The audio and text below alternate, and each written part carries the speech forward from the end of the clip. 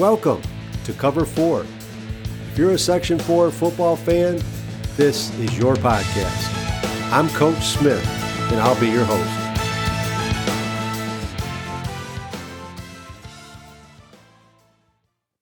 Our guest today is Andrew Laguerre.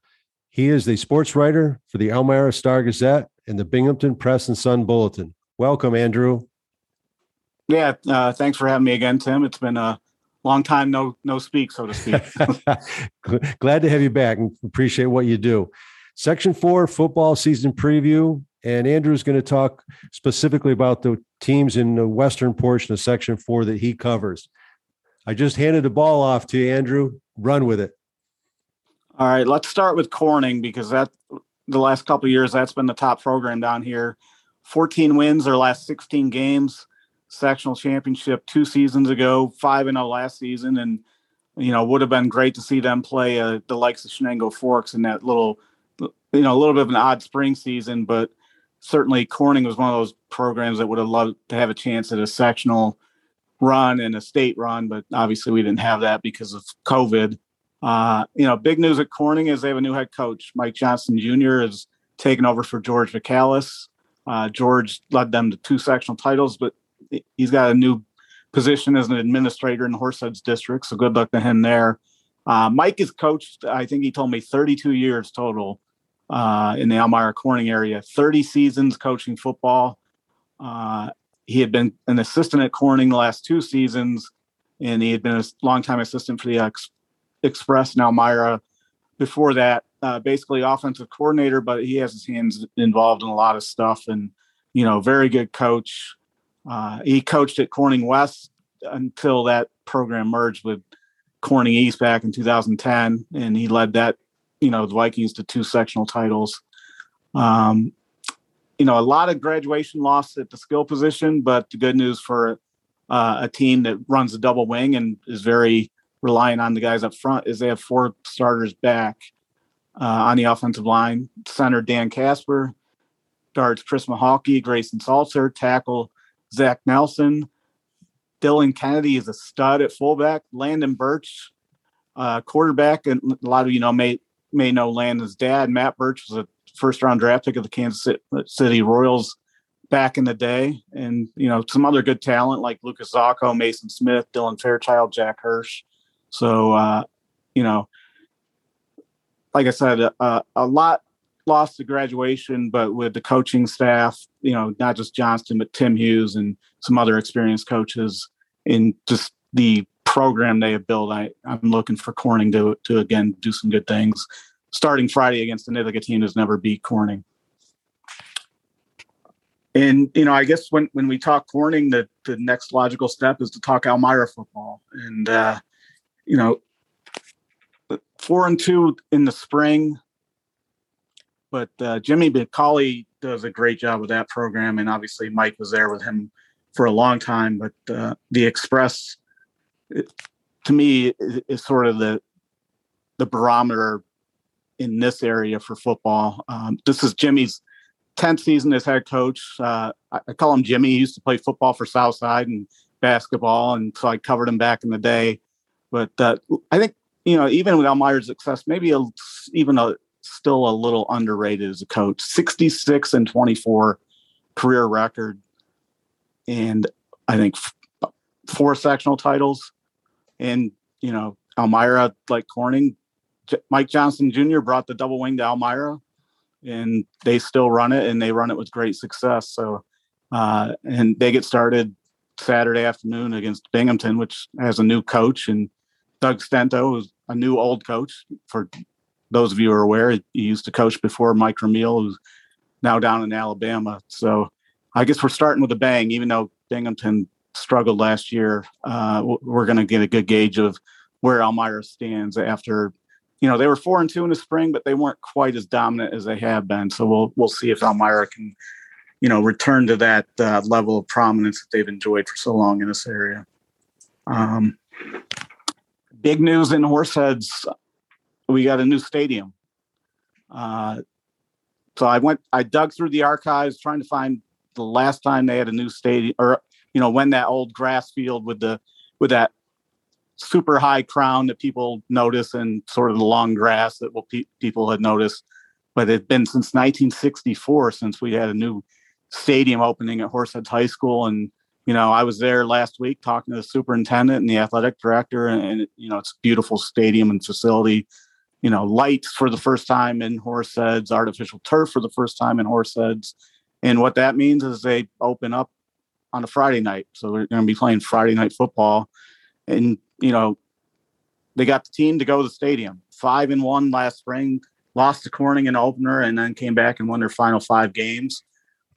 Really, the player I think to watch is really Riley Loomis. Senior year, outstanding baseball player as well, but he's running back, safety, one of the hardest hitters you'll find in the secondary, but a really high-powered runner who runs with aggressiveness. And, his baseball teammate, Alex Crispin, one of the best pitchers in Section 4, he's going to be playing quarterback. They lost Ryan Scott to graduation. Ryan won the Ernie Davis Award down here as a top player in our area. But Alex got some time last spring and looked good. So I think they have, the quarterback position in steady hands. It's, again, like Corning, a lot lost to graduation at Horseheads, but, they seem to be building a program to follow the likes of Corning and Elmira, the type of program that can sort of maintain success year after year. And I guess, talk a little bit about 8-man football, because I mentioned Mike Johnston Jr. and Mike's father, Mike Johnston Sr., no surprise there. 50 years ago, he made his debut as Notre Dame high school football coach, 1971. He was an All-American at Alfred in college and a great player in high school. So his debut, they play Trumansburg at home Saturday night. I talked to Mike a week or two ago, and he said that game, because of the availability of officials, they going to start that game on a Saturday night instead of a typical Friday. So you want to make sure things weren't overstressed in the officiating world. But Mike led the basketball team at Notre Dame to a state championship in 1978, the boys. Fantastic coach. He's 73. I think he's 73 years old off the top of my head, but still brings great energy. And, he was an assistant running the defense when they won sectional and intersectional championships a few years ago. And he told me he also went out and did some recruiting of kids, wanting to get them out playing football. And, one of them is Owen Stewart, his quarterback, who is, in a very short list of the best pitchers I saw during the spring. So, and I did get to see him throw the football a little bit at practice. He looked very good. And,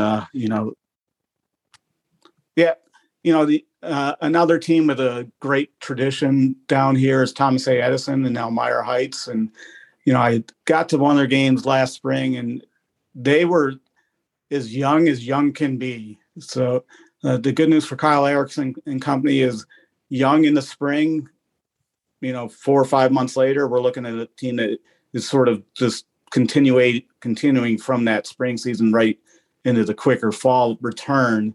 And I think that's going to benefit them. And Kyle is excited about the attitude and what they have coming back. They have a lot of kids back from that program, and certainly they're going to be improved. And, you tend to look at success at the high school level, it wins and losses, but there's so much more to it than that. And, Kyle talked about the improvement late in the season with this group, and that's going to carry over. And, hopefully we'll see them be more competitive this fall. And then, another school down here, Schuyler County school, so to speak, is Watkins Glen Odessa Montour. And they were Trevor Holland's group. That was an interesting team last season, because if you'll remember back in the fall, they said, we don't have the budget for high school football this school year. But, it was a sort of roller coaster year in a lot of ways, a little bit of wacky year. They found the money in the budget. They were able to play in the spring. They won their opener, and then, because of COVID issues related to their opponent, they couldn't play the next week. but the bottom line is they finished with a 3-1 record, and they played great football. And again, that's another running attack, but they're a little bit more of a mix with Trevor Holland's son Cameron playing quarterback, Trayvon Jones, explosive running back. So they got some talent. We'll see what they do, but I'm looking forward to watching them play in the near future. And as you mentioned, I think I went to Odessa Montour, home with Charles Martin Field, which may be one of the few last grass fields in the area, but they'll play most of their home games, I think, at Watkins Glen. I think they just have one game up at OM. Yeah, I had the opportunity a few years ago, and I think Trevor Holland's son was still the quarterback. He was very young. I think he was a sophomore that year. I had the Susquehanna Valley game that they played, and the whole backfield was all sophomores. And I remember that they were very explosive as sophomores. So I can imagine where most of those student athletes are now, with staying in the same program and progressing and maturing physically and mentally as well. Yeah, it's interesting they made an impression, because it was hard to make an impression when you're playing Sus Valley, because that team was phenomenal. So, and those kids in that state championship season just really flew to the football. So, kudos to Watkins Glen, Odessa, for even moving the ball with that group. Yeah, they actually did a good job. And Susquehanna Valley, that particular year, I watched them. I actually called a few of their games, and they were just, like you said, very aggressive to the ball, but they were smart, lining up in the right positions, had the right techniques at the right time. And a lot of that goes to Coach Ford, who was an excellent coach in this section.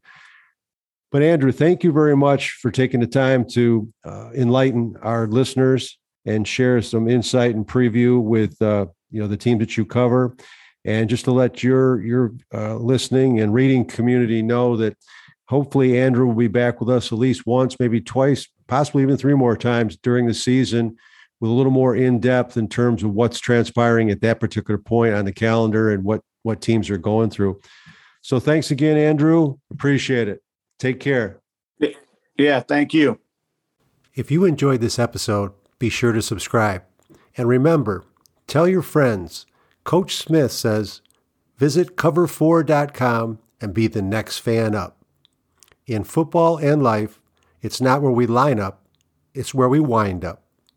Thank you for listening to the Cover 4 podcast.